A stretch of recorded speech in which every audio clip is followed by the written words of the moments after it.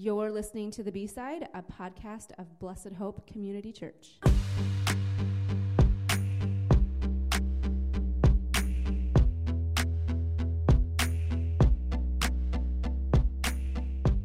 Hey, this is Malia, your host as usual, and today we have our full staff here, so that's kind of fun. That doesn't always happen. Hi. Hey. Hello. How's everybody doing today? I just want to acknowledge that David sounded super excited. He did sound Super super excited. I am. Can't barely contain it. Let's get this going. Did you guys enjoy the nice weather this weekend? Wasn't that nice? Yeah, It was- Sunday was ridiculous. That Yeah. was really good. Yeah. 60 degrees, sunshiny. And I have this weird satisfaction that next to my fence in the sidewalk going into my house, there was this little bit of snow that was like shaded so it would not melt, and it finally went away. And I don't know why that makes me, it's like, oh yeah, it's gone. Like my driveway is now completely clear of snow. Yay. So that was a thing. Oh, nice. Well, and then we had our volunteer appreciation night on Sunday night. Yeah, that went really, really well. Thanks everybody that came, and Tim did a really awesome job with the food, and it was just really good. Yeah, it was a good night. It was stressful because I have to share. Because I have to. It was stressful. I kept bringing the ice cream out, and then people kept talking, and it was melting. So then we had to go put it back away, and then we brought it out again, and then it melted, and we had to go So put it we back tried away. to scoop off the melted part. Yeah, It went so all over we the kept table, having this and frustration of like, oh, we're almost Yeah. done. Okay, get the ice cream. It was a struggle. It's like, oh, so I'm just Yeah, and saying. Shauna gave me grief for talking too long, and then she I pulls out her knew- notebook. Listen, I knew it was going to be a while. So we were having some frustration trying to time that. But I want to be clear. Your frustration this time was with Shauna, not with me. No, true. 'cause I was frustrated the first half too when it was melting all over. But it's all That's right. the best part. Like, I like when it's a little melty. Yeah. Like, I was the kid that always, like, Stirred it up to make a shake. around. Yeah, Yeah. yeah.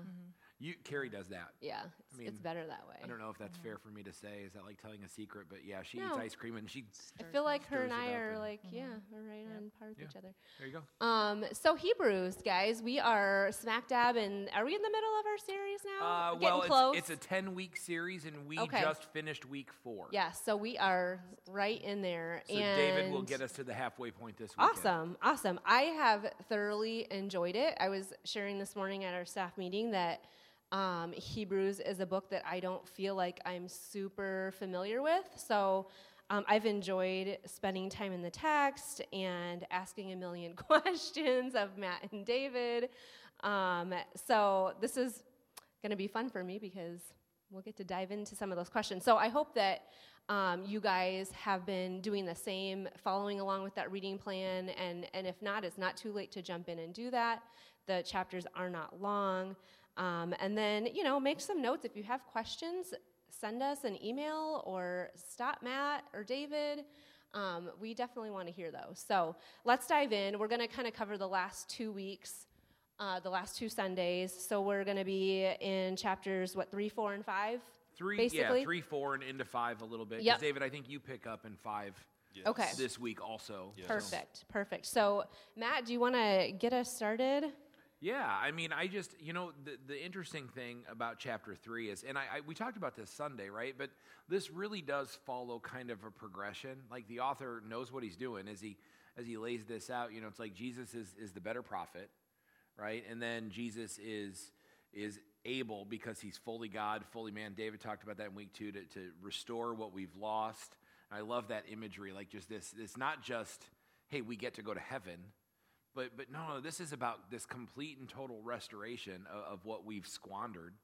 And then in week 3, it's like, so because of all that, hey, we should believe, and we can trust him when we believe in him, because he's our good and faithful high priest. And so it just kind of tracks this whole thing, and I think it's going to continue even this next week. But chapter 3, starts off with just this, hey, therefore, holy brothers and sisters who share in the heavenly calling, and this is the command. Fix your thoughts on Jesus, whom we acknowledge as our apostle and high priest. Okay, we're done. I mean, yeah. I mean, that's it's this. That's it sounds so simple, doesn't it? right. But I mean, I think that's this command. It's like, hey, fix your eyes on Jesus, and he's going to tell us that again in chapter 12, as the author and Sure. perfecter of faith. But it's this constant thread that's woven throughout the letter Hebrews, that because Jesus is who he is, that we should fix our eyes on him and make him our goal, right? And I think that's where we get so off. And that's why I really enjoyed and hated at the same time week 3 of this series, where we just talked about not hardening your heart and just believing before it's too late. And because the command is always, so because of who Jesus is, put your eyes on him.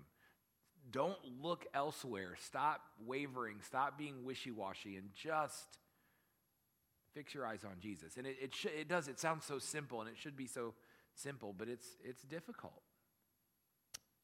So we kind of briefly talked about this a little bit last week, but one of the things that jumped out to me when I was reading through the text was chapter 3, verse 7, therefore, as the Holy Spirit says. And I guess in my mind, like, I don't feel like I've read that, like the Spirit talking or saying something a lot in Scripture. And so, but I don't know if that's a true statement or a false statement. So I don't know. I'm hoping that other people maybe picked up on that too. So could you maybe shed some light there with that? Yeah. Hey, so listen, I mean, all of the Bible is inspired by the Holy Spirit. So in a sense, all of this is the Holy Spirit says. Right. But there's a difference, right? The Holy Spirit says, using human authors, human voices, the Holy Spirit directs, doesn't manipulate or control.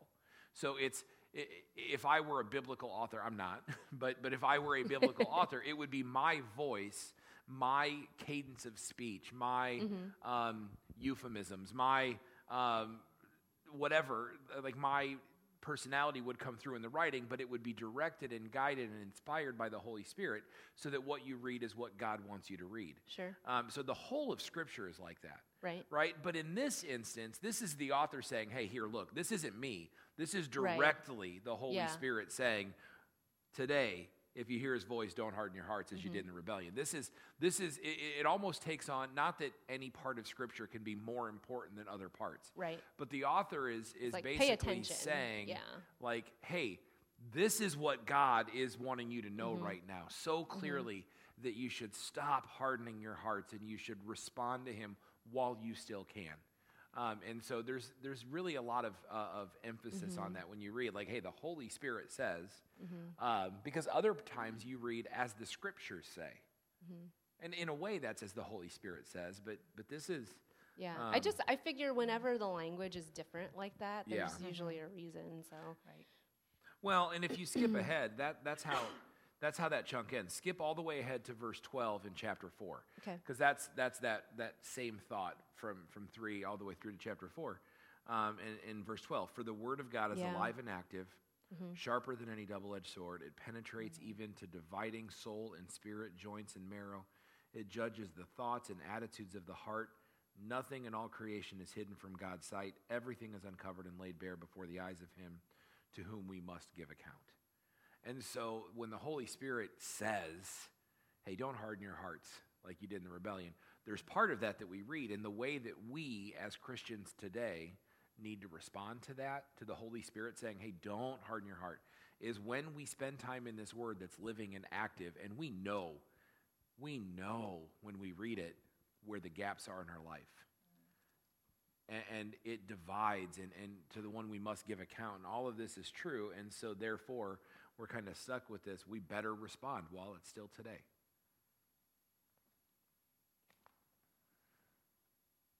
Sorry, I was reading. It's just, like, I go back and forth between ESV and NIV, because sometimes the ESV is harder, to understand, and so sometimes the NIV sheds a little more light on something for me, because it says it in a different way. Yep. Well, that's the key with Bible translations, right? Like, some of them are a little bit more common language. Sure. Some of them are a little bit more highfalutin and fancy. And Malia, in case you didn't know this, you're fancy. Not fancy. Now I have that song in my head.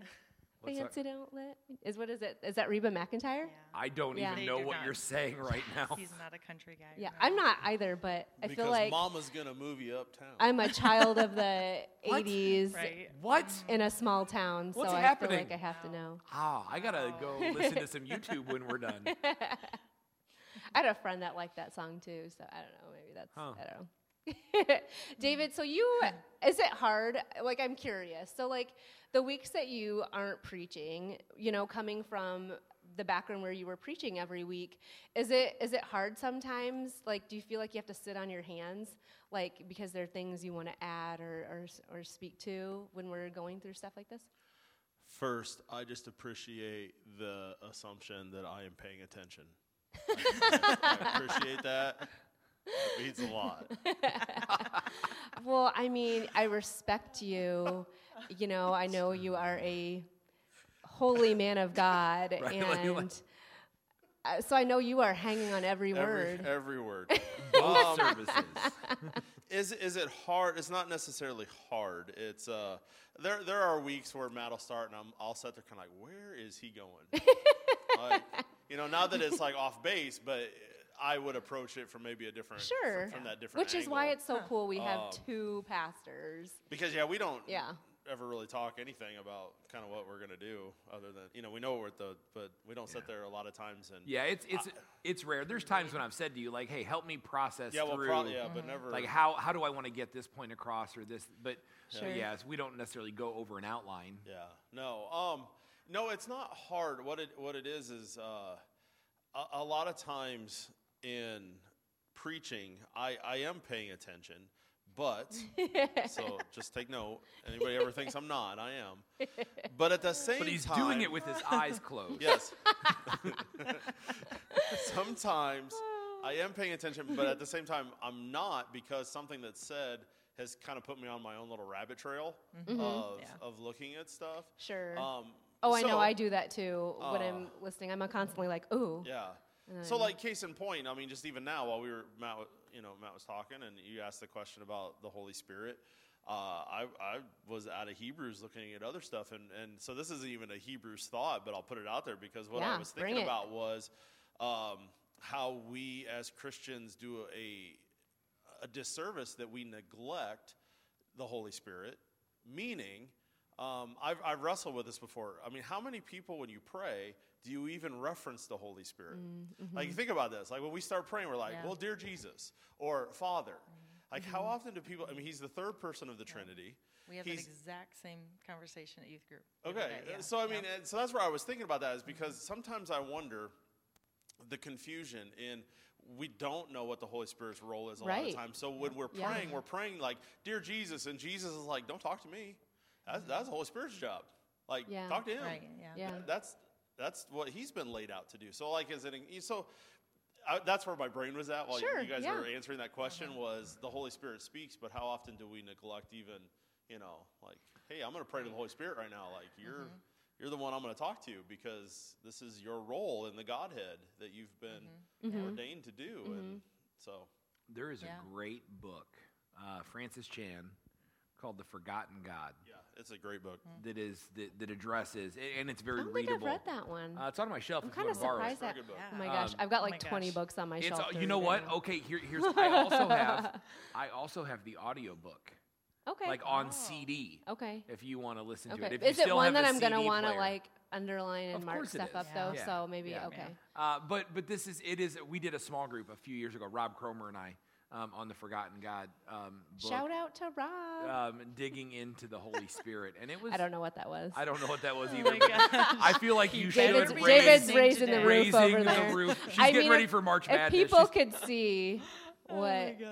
Yeah. Okay. So, anyways, So don't Forgotten God. It's just a really, it's a really good treatment, and it's balanced and it's fair, right? Because most people, when we talk about the Holy Spirit, we're either scared of the Holy Spirit, like we just don't know enough, Sure. or there are some folks who tend to go to extremes, and so it's a nice fair treatment, this really understanding of who God is in the Holy Spirit and what that third person of the Trinity is like, and power and majesty and all of that. It's really worth a read. Oh yeah, I'll have to make sure. And worth just a theological deep dive into that. Okay.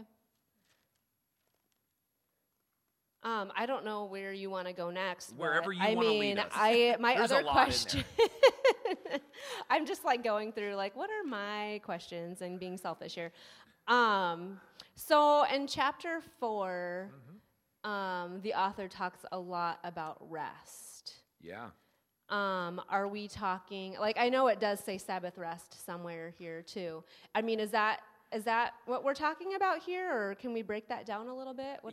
Yeah, I really think you can break it apart, because I think, the context where it starts with it back in 3, right? Because the whole rest starts with the land, which is, don't harden your hearts as you did in the rebellion during the time of testing in the wilderness. Right. And then you get to the end of that. So I declared, because they kept hardening their hearts, so I declared on oath in my anger, they shall never enter my rest. Right. And so rest, in this sense, has to do with the promise of God. For them, it was the promised land. Okay. Right? They were wanderers in the wilderness. They were enslaved in Egypt.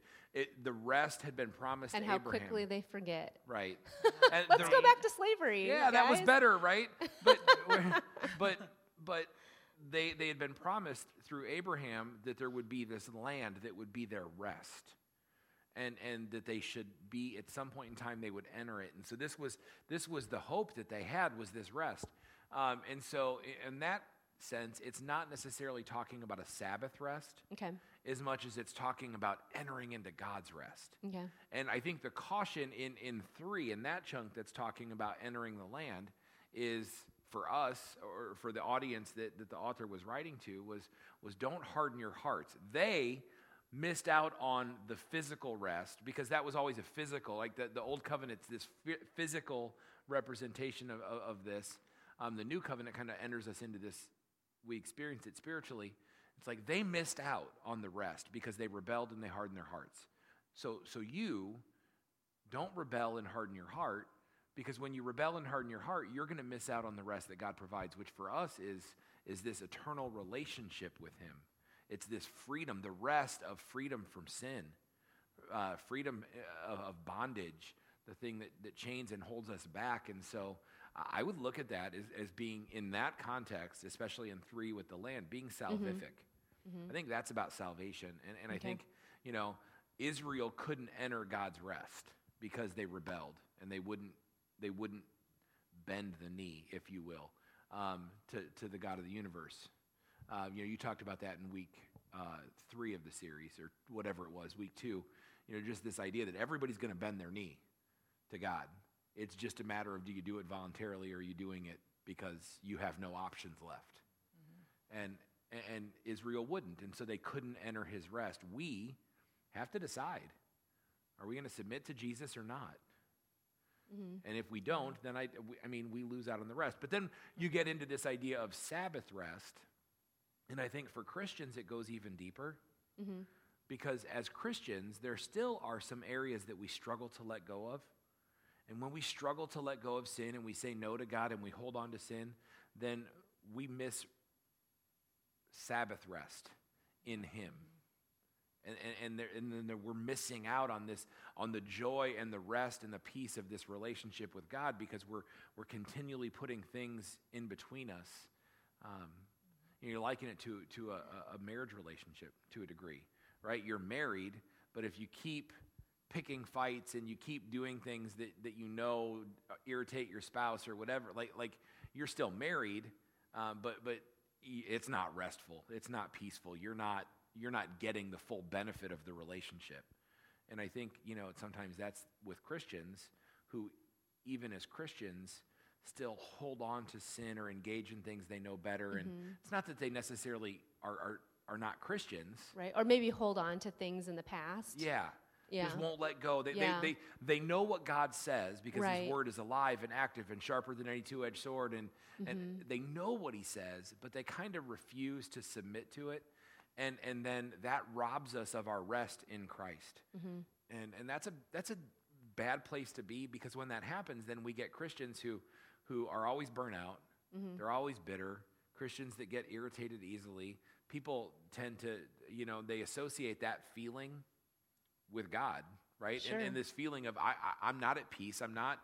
This isn't right. I don't feel like this is doing anything for me. I feel like this is bad. And it's because of these things that are between God and I. But we kind of lose sight of the fact that it's because of some things I'm doing or not doing. And it just becomes about, well, faith is hard. And so Yeah, I'm going to keep it at arm's length and not engage. And that's a dangerous place to be too. Sure. Yeah. David, did you have any thoughts on chapter 4 at all? Sorry, just kind of choking there. Not necessarily, well, somewhat 4. As I was kind of looking through 3 and 4, some of the thoughts that was going through my mind in the weeks that we were covering this and just even reflecting this morning is I agree with Matt that this is, definitely about salvation. But then I think, so we're all on the same page, at least how I interpret this is salvation isn't just the initial act of forgiveness, right? Like salvation is this bigger thing than that. And I think that's laid out here when I read through 3 and 4, because you got to remember everything that happened with Israel, as Matt already alluded to, is it's a foreshadowing of spiritual things. So I think a lot of people have experienced salvation in the first step of Israel, and that was freeing from Egypt, right? That was the first, that's the moment of like being set free, right? And I think that's where most people kind of rest with this idea of salvation. It's like, oh yeah, I've been forgiven, I've been set free, like this idea. But then the next thing is God then sends them through this journey. And it wasn't just the 40 years. Even before that, they were journeying. They're free, and now they're journeying. So there was the Red Sea kind of. So I always kind of envision leaving Egypt and the Red Sea as the initial moment of salvation, right? That's that. You have been broken free from your bondage. You are now free. But then the Israelites went on a trek to the mountain, and they spent time, even before the 40-year issue. There was this time at the mountain. There was this time at stuff, which then that would be the process, the part of salvation that we would call sanctification. Yeah. Right. There's this you are saved, and part of your salvation is sanctification, and that's where I think in 3 that's where it's talking a lot about don't harden your hearts as you did in the wilderness and the desert. Like this idea of hey, I'm free now. It's my life to do whatever I want with versus I've been free, and now I'm not going to harden my heart to the transforming of God, the giving of the law, because again, we are not free from the law in the sense of, the same way, but we are under the law of Christ. It's that idea of sanctification. It's that idea of growing in your salvation and all those things. But then in 4, talking about the Sabbath rest, I'm not going to say like hardcore, this is what the author was talking about. But then when he starts talking about there's still this day that remains, right? That to me then is the part of our salvation which we would call glorification, right? So you have your justification. I have been set free. I'm out of bondage. I'm sanctified in my salvation through yielding to Christ and not hardening my heart and coming under the law of Christ and becoming who I'm called to be. But then there's this day of rest of glorification where I'm going to enter into a day of rest when it's all done, right? And glorification is the day of my salvation where it is experienced in its fullness, in the sense where I am in the presence of Christ. I am received into eternal glory. And so when I look at 3 and 4, I see that entirety of mapping it back. So when, Matt was talking about the physical rest of taking the land, to me that's the glorification foreshadowing. It's like if you would have stayed true and done what you were called to do, there would have been this moment of like, it's done, right? We have the land. We are at peace. It is ours. But they didn't stay faithful to the end. Right, so there was they turns out missed out. It's tricky. Yeah, and what's interesting about that too is it's you'll notice that in turning them away from His rest, right?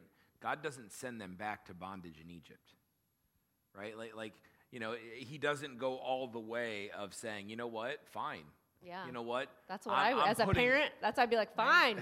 You like it so much there? See ya. Like you think it's fun at your grandma's house? One night, I lived there for years. No, Wait, no, never mind. We got off track. But yeah, it's this.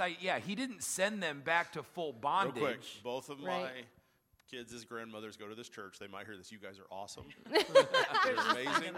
My children would love. Anyways. Yes. Okay. Anyway, but it's he didn't send them back to slavery.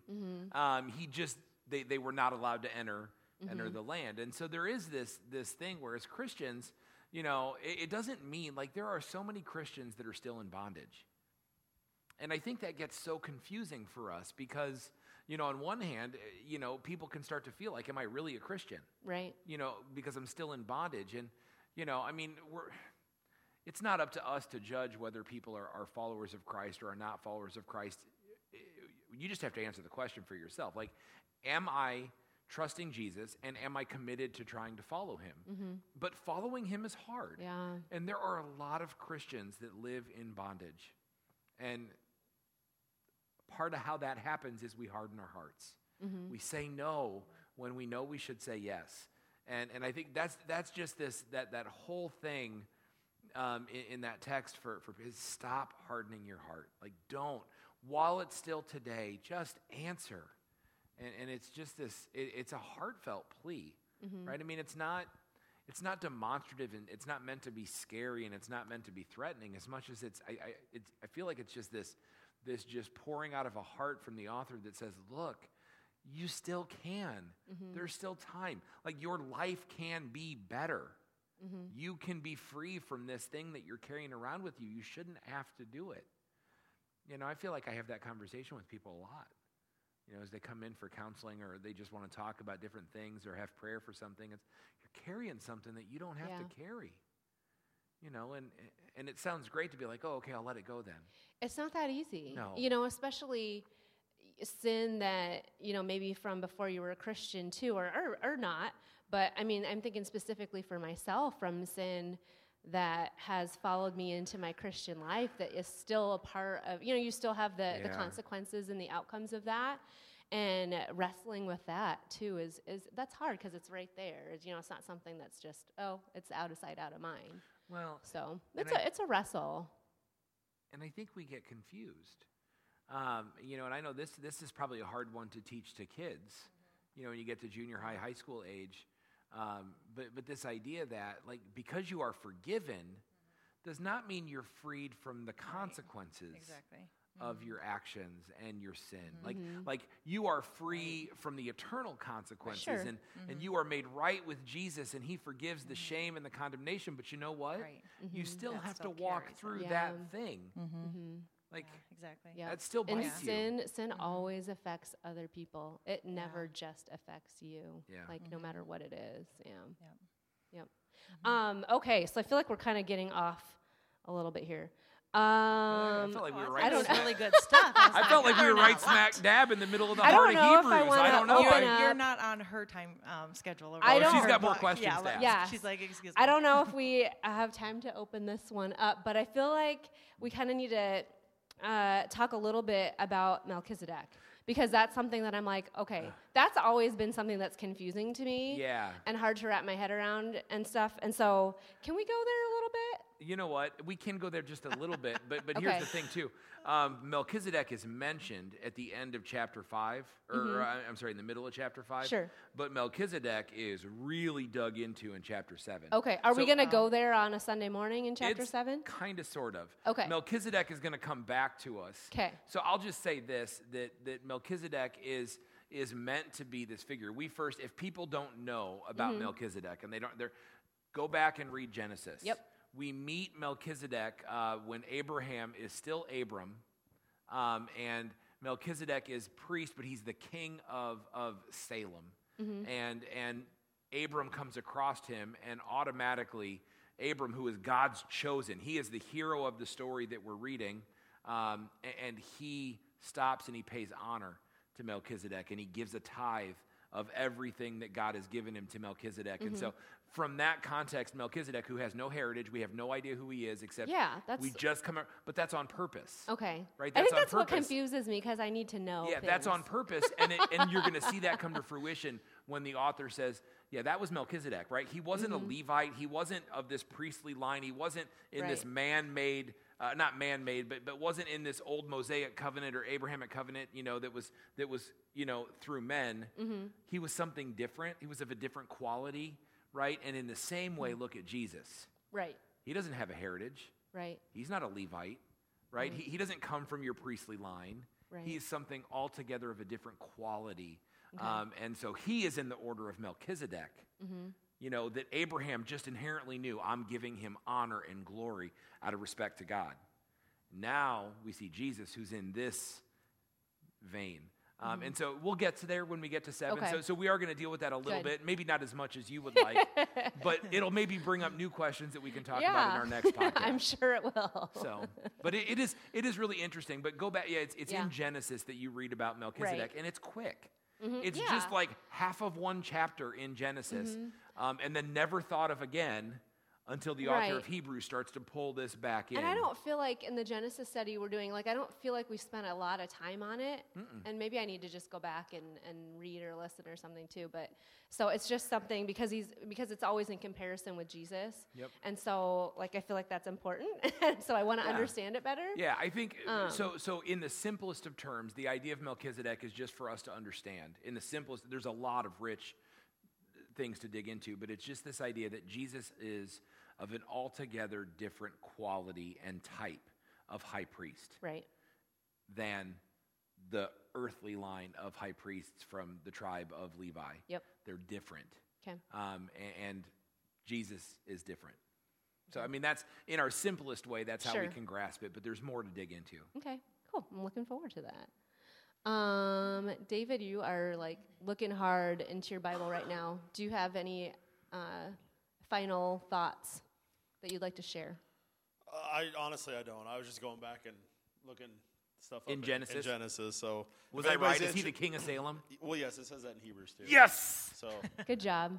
I couldn't remember nailed what it it. was. if anybody is interested, it's actually found in Genesis 14 is where it is.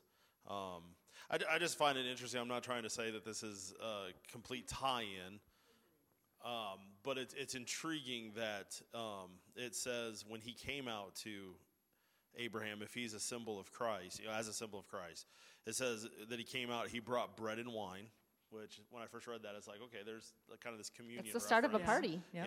So you have this communion reference there of the bread and the wine, of all that. And then just one of the things he blesses Abraham with is he says, and blessed be the God Most High who delivered your enemies into your hand. And so when I read that, it's just kind of this idea of while we're the benefactors of the gospel, we aren't this is going to sound weird, and if it comes across wrong and somebody wants to ask me what I mean by this, hopefully I can explain this well in this short time. But while we are the benefactors of the gospel, I don't believe that we're the focal point of the gospel.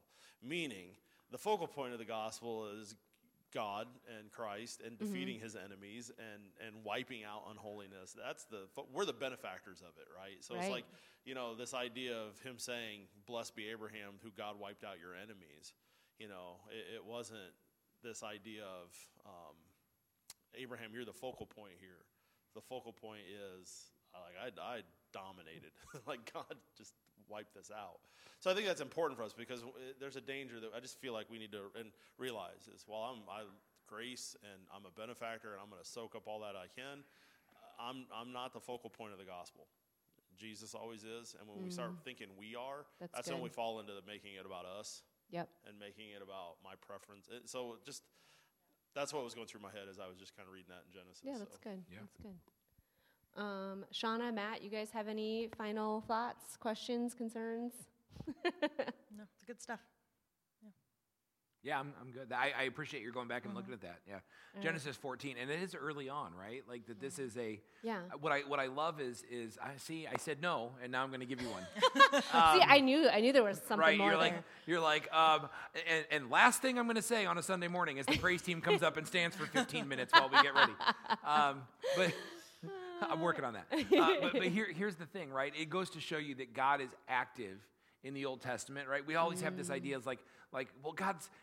We talked about this, I think, with the political series maybe, but in other nations that God ravages in judgment. Like, well, they didn't even have a chance. God never talked.